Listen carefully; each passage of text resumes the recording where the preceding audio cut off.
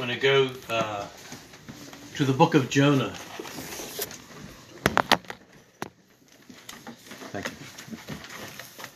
The book of Jonah, chapter 1.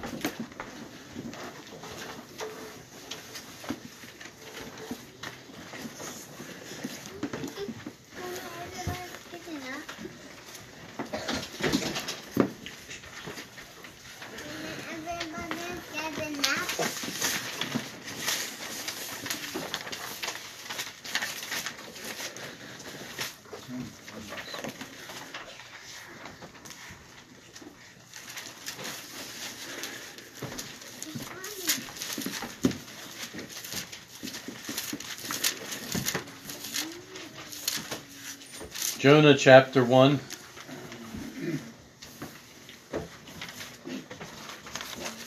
Dave, if you could start with reading verses 1 to 4.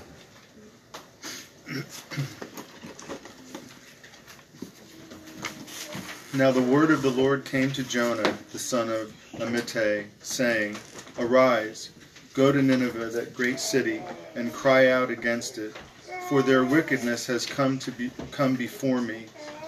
But Jonah arose to flee to Tarshish from the presence of the Lord.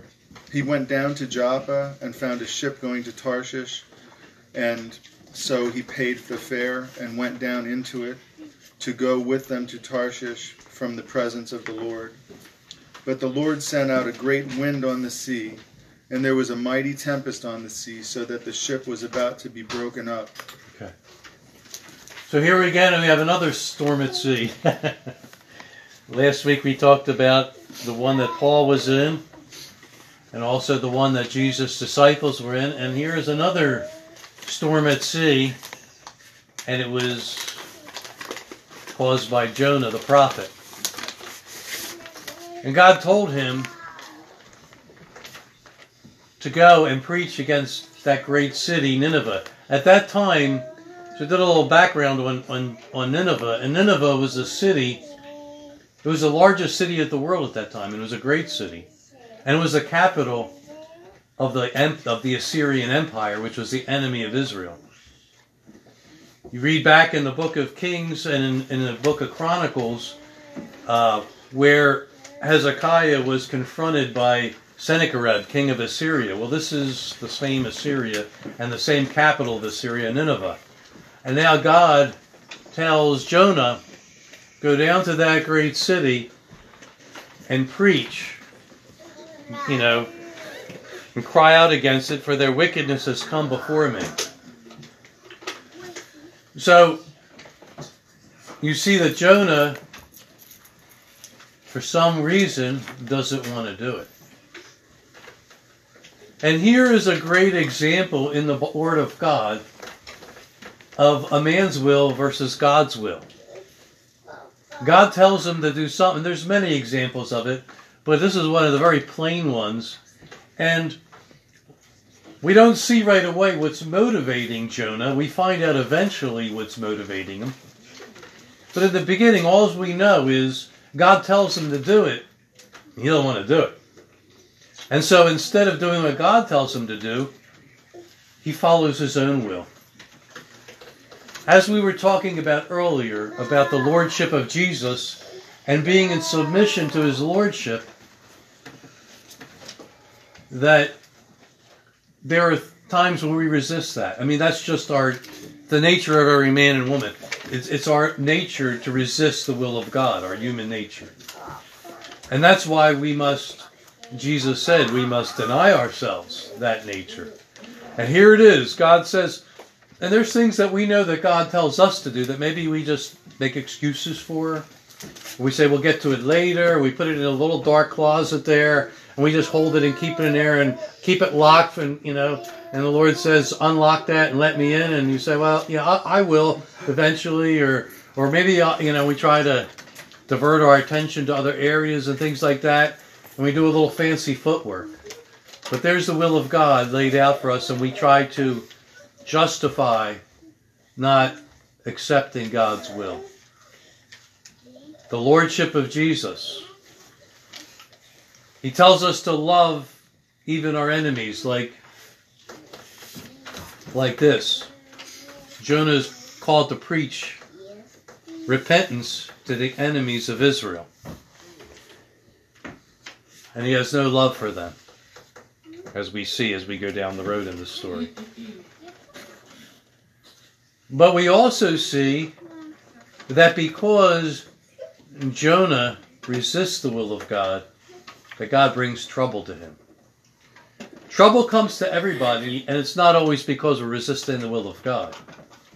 But in this case, and some cases in our life, that is the case. That is exactly what happens sometimes. There is trouble that we must face because it's the will of God, and sometimes there's trouble that we bring on ourselves because God brings discipline into our life, as we read in the book of Hebrews, chapter 12. Whom the Lord loves, he disciplines. So as we continue in this story, we see that God sent out a great wind on the sea, as Dave read in verse 4, and there was a mighty storm, tempest, on the sea, and the ship was about to be broken up. Now, we read in the book of Acts last week where the ship was about to be broken up in the sea because they didn't listen to Paul, and that Euroclydon hit and that great storm hit, and they tied the ship with cables. They put cables underneath the ship to tie it up to prevent it from breaking apart. Same thing. They're afraid the ship was about to break apart here. Okay, and as we pick up in verse 5, we follow the story. And Dave, you can pick it up to the end of the chapter here.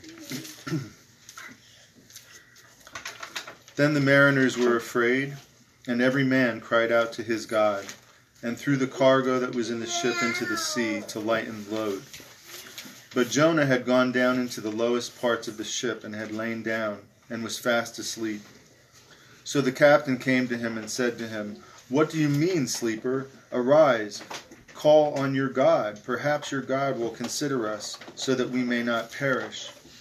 And they said to one another, "Come, let us cast lots, that we may know for whose cause this trouble has come upon us." So they cast lots, and the lot fell on Jonah. Then they said to him, "Please tell us, for whose cause is this trouble upon us? What is your occupation? And where do you come from? What is your country? And of what people are you?" So he said to them, "I am a Hebrew, and I fear the Lord, the God of heaven, who made the sea and the dry land." Then men were exceedingly afraid, and said to him, "Why have you done this?" For the men knew that he had fled from the presence of the Lord, because he had told them. Then he said to them, "What shall we do to you that the sea may be calm for us?" For the sea was growing more tempestuous. And he said to them, "Pick me up and throw me into the sea, then the sea will become calm for you. For I know that this great tempest is because of me." Nevertheless the men rowed hard to return to land, but they could not, for the sea continued to grow more tempestuous against them. Therefore they cried out to the Lord, "We pray, O Lord, please do not let us perish for this man's life, and do not charge us with innocent blood. For you, O Lord, have done as it pleased you." So they picked up Jonah and threw him into the sea, and the sea ceased from its raging.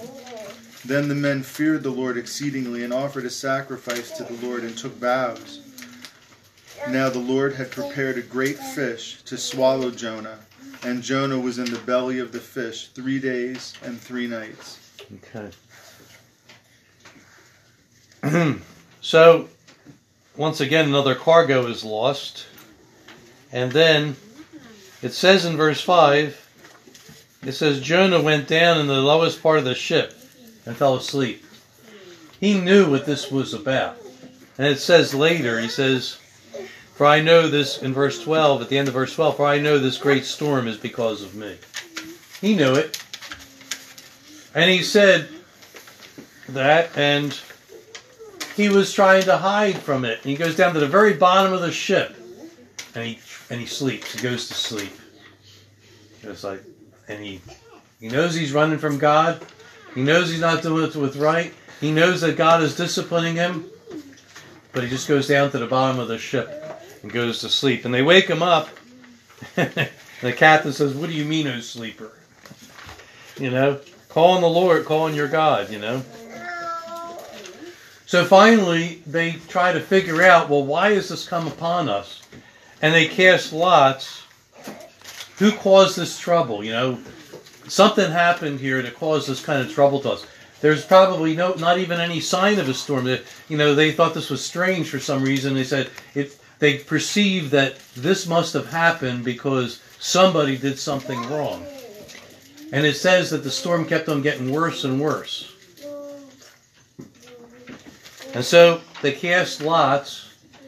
That's a dice game. They cast lots, and the lot fell to Jonah. And so they asked him the question, what have you done? And so finally, he tells them that he's an Israelite, and that it says that he had fled from the presence of the Lord. And we don't realize it, but when we're not accepting Jesus' lordship in areas of our life, in those areas we're kind of setting him aside. We're holding his presence at arm's length, and and it affects our walk with him, our spiritual walk. And this is a picture of what happens. Not that we get swallowed up by a fish, but you see that God responds to our disrespect, our not honoring his lordship in our life in different areas. And he begins to discipline us. And Jonah knows that this storm has become because of him. And so they say, well, what do we do? They throw me in the ocean. They don't want to do it. But after they try everything else, throw him in. And isn't it funny? Once again, the sea becomes calm. Just like when Jesus said, peace be still, and the storms were calm. And the waves stopped and everything else. Now, you know that you get thrown in the middle of the sea. If somebody doesn't rescue you, you're not going to be out there very long. Maybe you're going to get killed by a shark. Maybe you're going to drown. It's most likely, unless you find something to float on or something, you're going to probably drown. But it says that God had prepared ahead of time. God is always prepared, and he was prepared for this too. He doesn't do anything by the seat of the pants. God knows exactly what he's doing, and he goes ahead.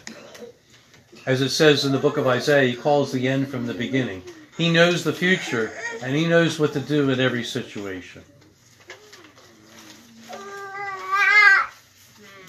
The Bible says that God already knows, in the words of Jesus, God already knows the things that we need ahead of time. But he still tells us to ask for them. He already knows what we need. So God knows he has foresight of the future. He proves it in fulfilled prophecies. And time again, his word has been confirmed and is still being confirmed to this very day. So here, they throw him in the fish. They throw him out in the ocean, or the sea. And a great fish swallows him up because God had prepared it to be that way. Even though it seems really scary to be swallowed up by a great fish, it's assumed it was a whale. There's not many big fish that can swallow a human whole.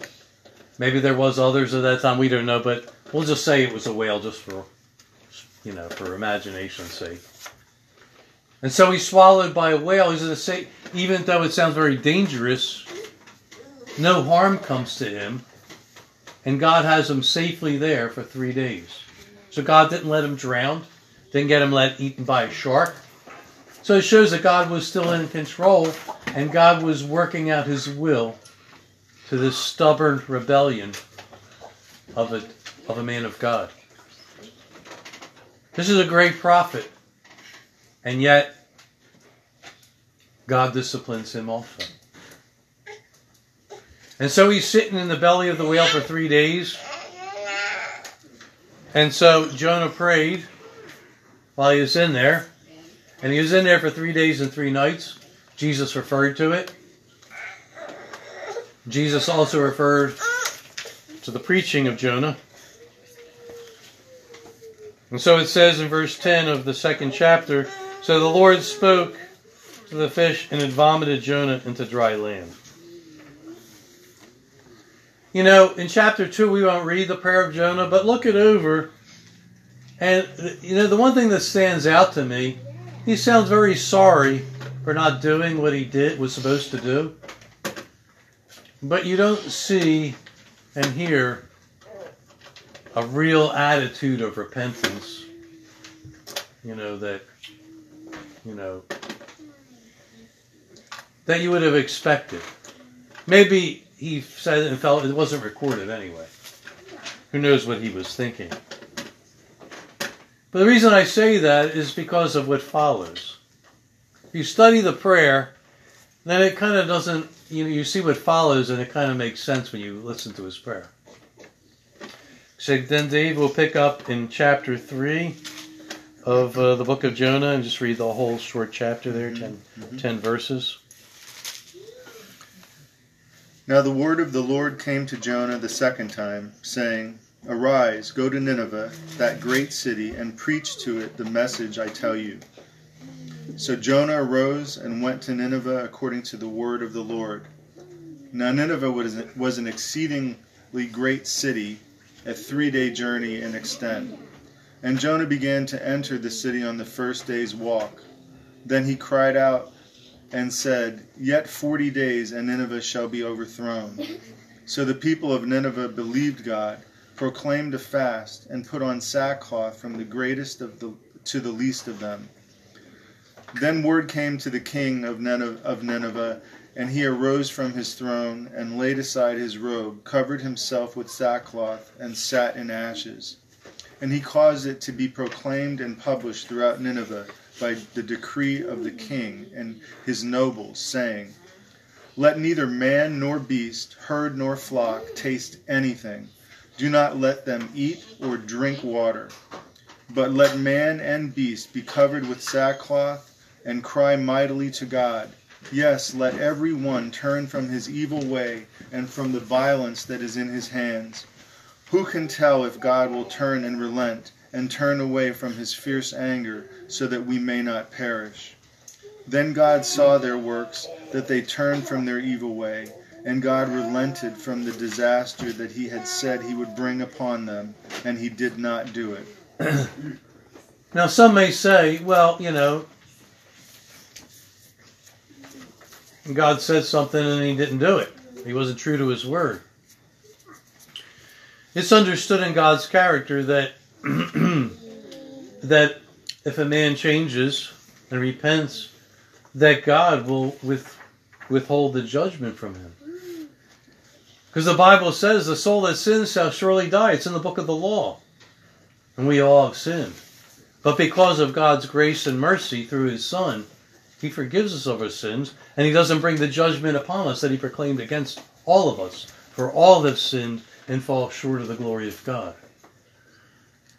And so, there's this great repentance at the preaching of Jonah in the great city of Nineveh, the great wicked city. And you see the extent of this repentance. And God, because they repented, he withheld judgment from them. But the repentance, unfortunately, doesn't last throughout the history of Nineveh. And the judgment that God proclaimed against Nineveh, although it didn't come in the 40 days that Jonah said, it eventually did come. And you read from the prophets, Isaiah, before it happened, before this time of Jonah, and after the time of Jonah, the prophets Nahum and Zephaniah, later on, they proclaimed disaster against Nineveh, and eventually it happens. In the year 612 BC, the Babylonians and the Medes rebelled against Assyria and destroyed the Assyrian Empire and destroyed the city of Nineveh, burned it to the ground, and it was never rebuilt. Just like the prophets said from Isaiah, Zephaniah, and Nahum. So God's word eventually was fulfilled. There was a time of grace and mercy, but eventually what God proclaimed was going to happen did happen. And the city of Nineveh was destroyed. And the Assyrian capital, the Assyrian empire did fall, and it was replaced by Babylon.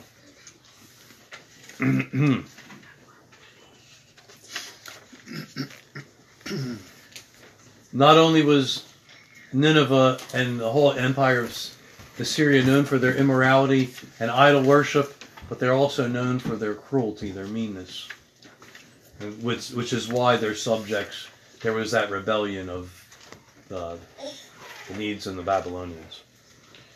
Okay, so then we'll go to chapter 4, and Dave, you can read that chapter. It's only 11 verses there too.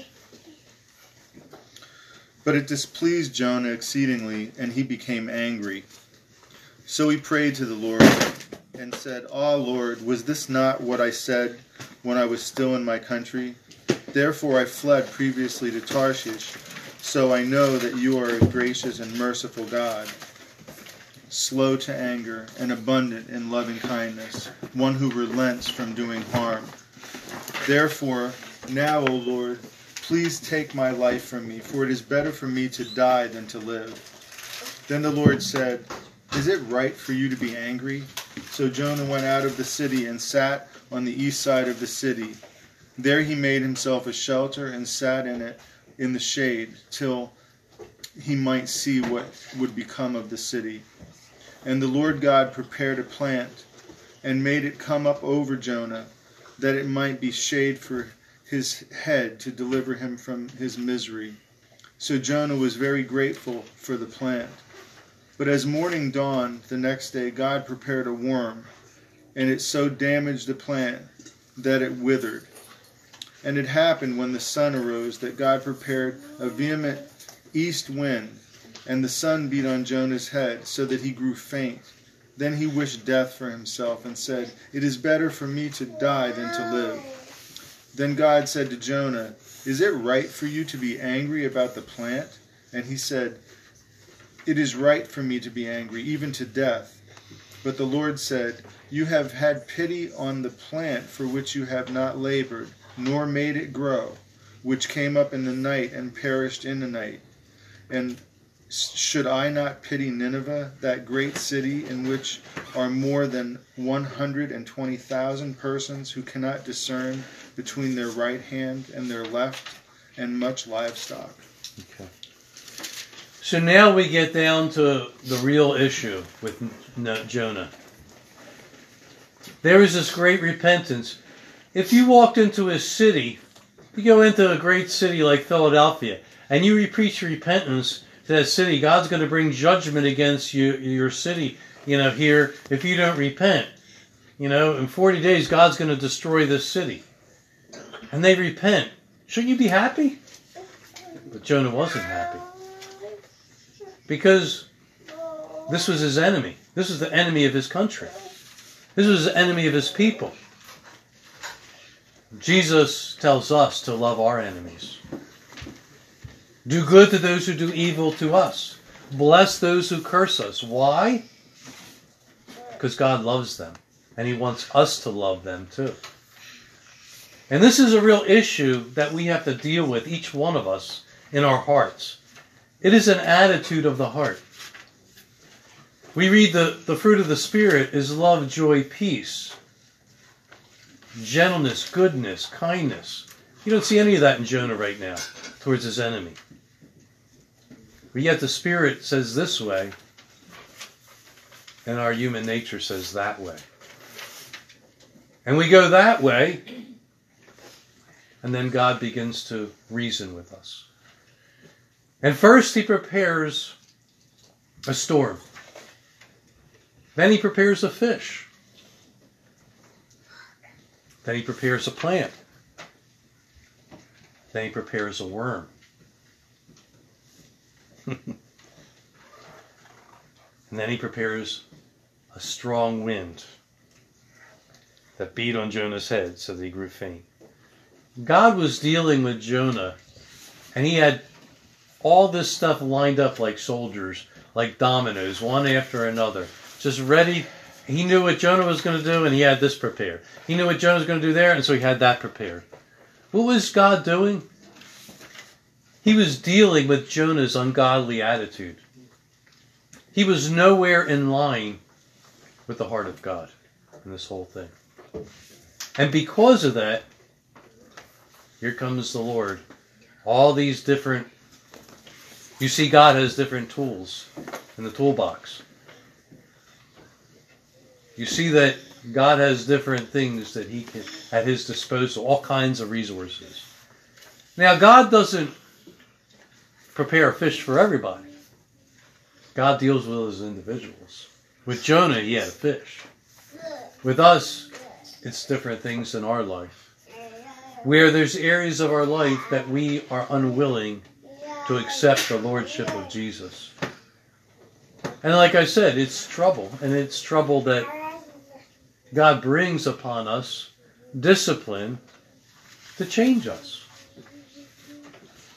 To bring us in line with His attitude, with His will, with the life of Jesus.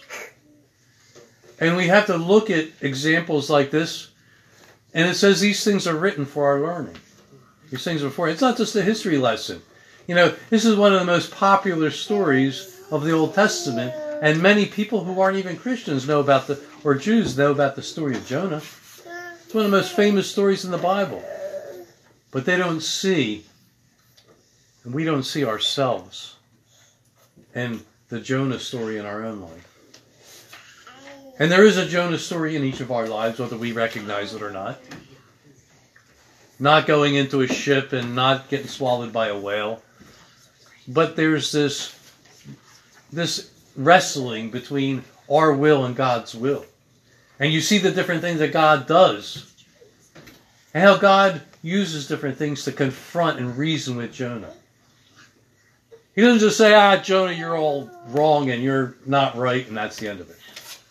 You know, what He says to him, He begins to reason with him.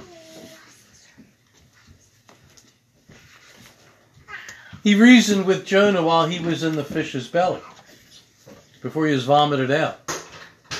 He reasons with Jonah when he's in the bottom of the ship. He reasons with Jonah while he's running away to Tarshish instead of going to Nineveh. God is reasoning with him all along, and as God is reasoning with him, he's running. Until he's in the whale's belly, and there's nowhere to go, nowhere to hide. And so he goes out, and he does what he's told, but his heart still isn't right.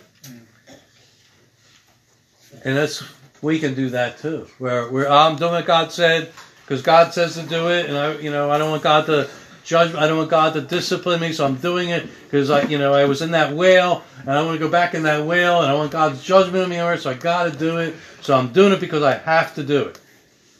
His heart's not right, though. His heart is not completely right before God, because even though he's doing what God says, the attitude of his heart is still at odds with God. He doesn't care about these people. He wants God to bring judgment against these people. He wants God to destroy his enemies. And God does not rejoice in the destruction of the wicked, the Bible says.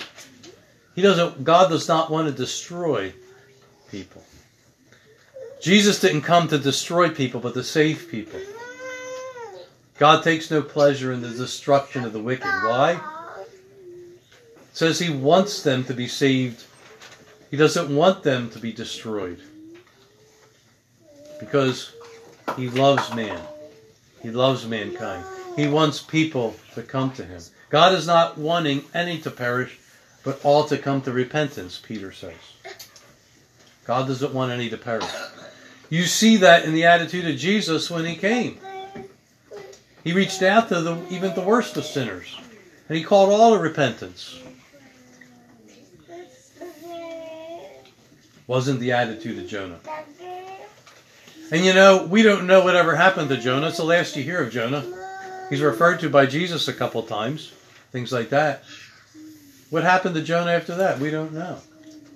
But the fact is, to the end of this story, we don't see any change in his attitude. You just see that stubbornness, that in verse 1, he's displeased because they repent.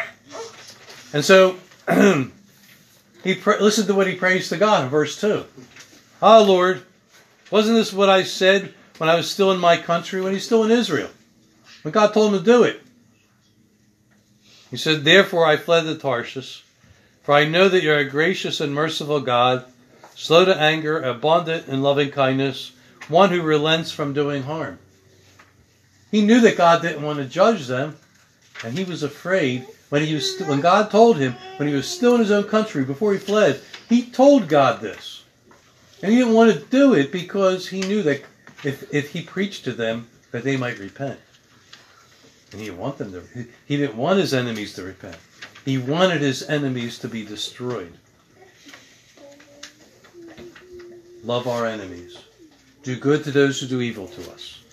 Bless those who persecute you, and speak all manner of evil about you, and separate you from their company, to love them in return.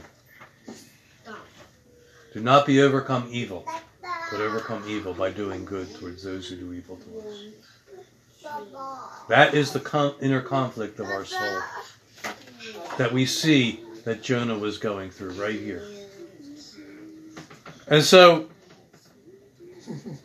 in verse 3, Jonah says, Lord, kill me. Take my life from me. I don't want to deal with this anymore. I don't even want to see this. He's so discouraged by what he sees. God having mercy on his enemies. And so, in verse 4, God reasons with him. He doesn't be harsh with him. He just says to him, that still small voice, is it right for you to be angry like this? But God begins to reason with his conscience. Is what you're doing right? Verse 5, Jonah sits under he makes himself a little shelter outside the city. He wants to see what's going to happen because he believes he's waiting for God to bring judgment to them. He hasn't done it yet because he saw them repent, but he wants to see what's going to happen. And so he's sitting outside that city. He doesn't go back to Israel. He sits outside the city. He makes a little shelter for himself. And he just sits there. Tries to make a little shade for himself. And so God prepared this plan, it says, and the plant came up and gave him more shade from the heat of the sun. And he was happy about it. But then the next day, God prepares a worm, eats the plant wilts. And now he's angry again. It withered. And then God makes this wind come up, and the east wind beats on his head, and the sun beats on his head, and he got faint.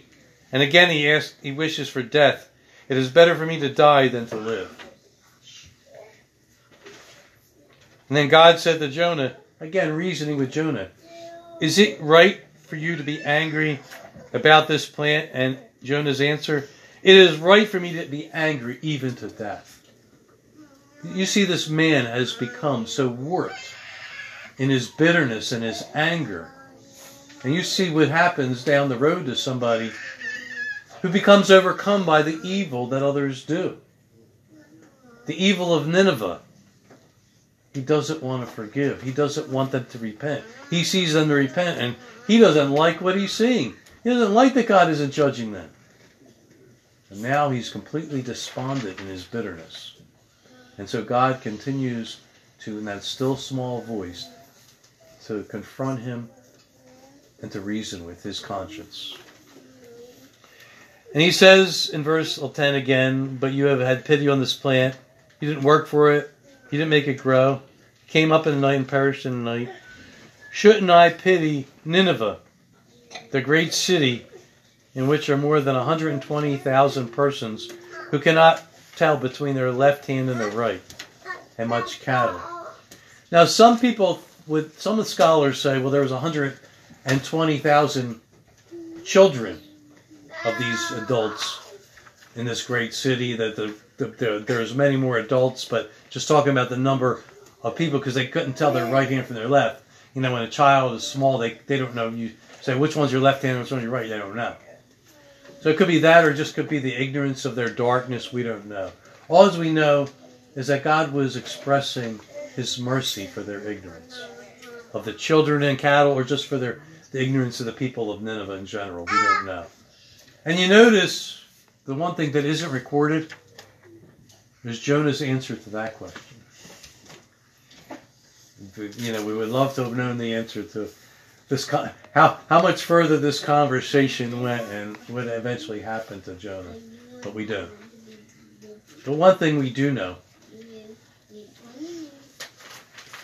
is that if we don't do good to those who do evil to us, if we become bitter and embittered and angry to those who wronged us, even those of our own household, we can become a bitter man, a bitter woman like this, Jonah here. And completely in the dark about God's way and God's love. You see, it's just completely hidden from his eyes. And God begins to reason with him and show him and things like that. And it's one of the hardest things that God calls us to do as a Christian. And there are many other things within the lordship of Jesus. To reject immorality and lasciviousness and lewdness. To reject greediness. To reject materialism. To reject all kinds of retaliation to those that do wrong to us. To reject ungodliness of every kind. But at the center of this all is to walk in the love of Jesus. Means to lay down your life for those who don't deserve it. While we were yet sinners, we read a few weeks ago, Christ died for the ungodly. And this is the character of Jesus. And if we reject it, God is going to put us through a process of reasoning. To reason with us through His own way, to love those who don't love us. To do good to those who do evil to us. To not let their evil overcome us, but overcome evil with good. If there's anger, bitterness, unforgiveness in our heart, this is common to all of us, to have to be confronted with this. And how do we get rid of it? Well, we can see from what we read here that God is speaking to us and reasoning with us just like He was reasoning with Jonah. That's what I want to stop with today. Brother Dave, if you want to respond to that, Dan, anybody else? It's very convicting. You know, it's easy to read this as a story and think that Jonah was such a horrible guy. But that horrible guy can live inside of each one of us as well.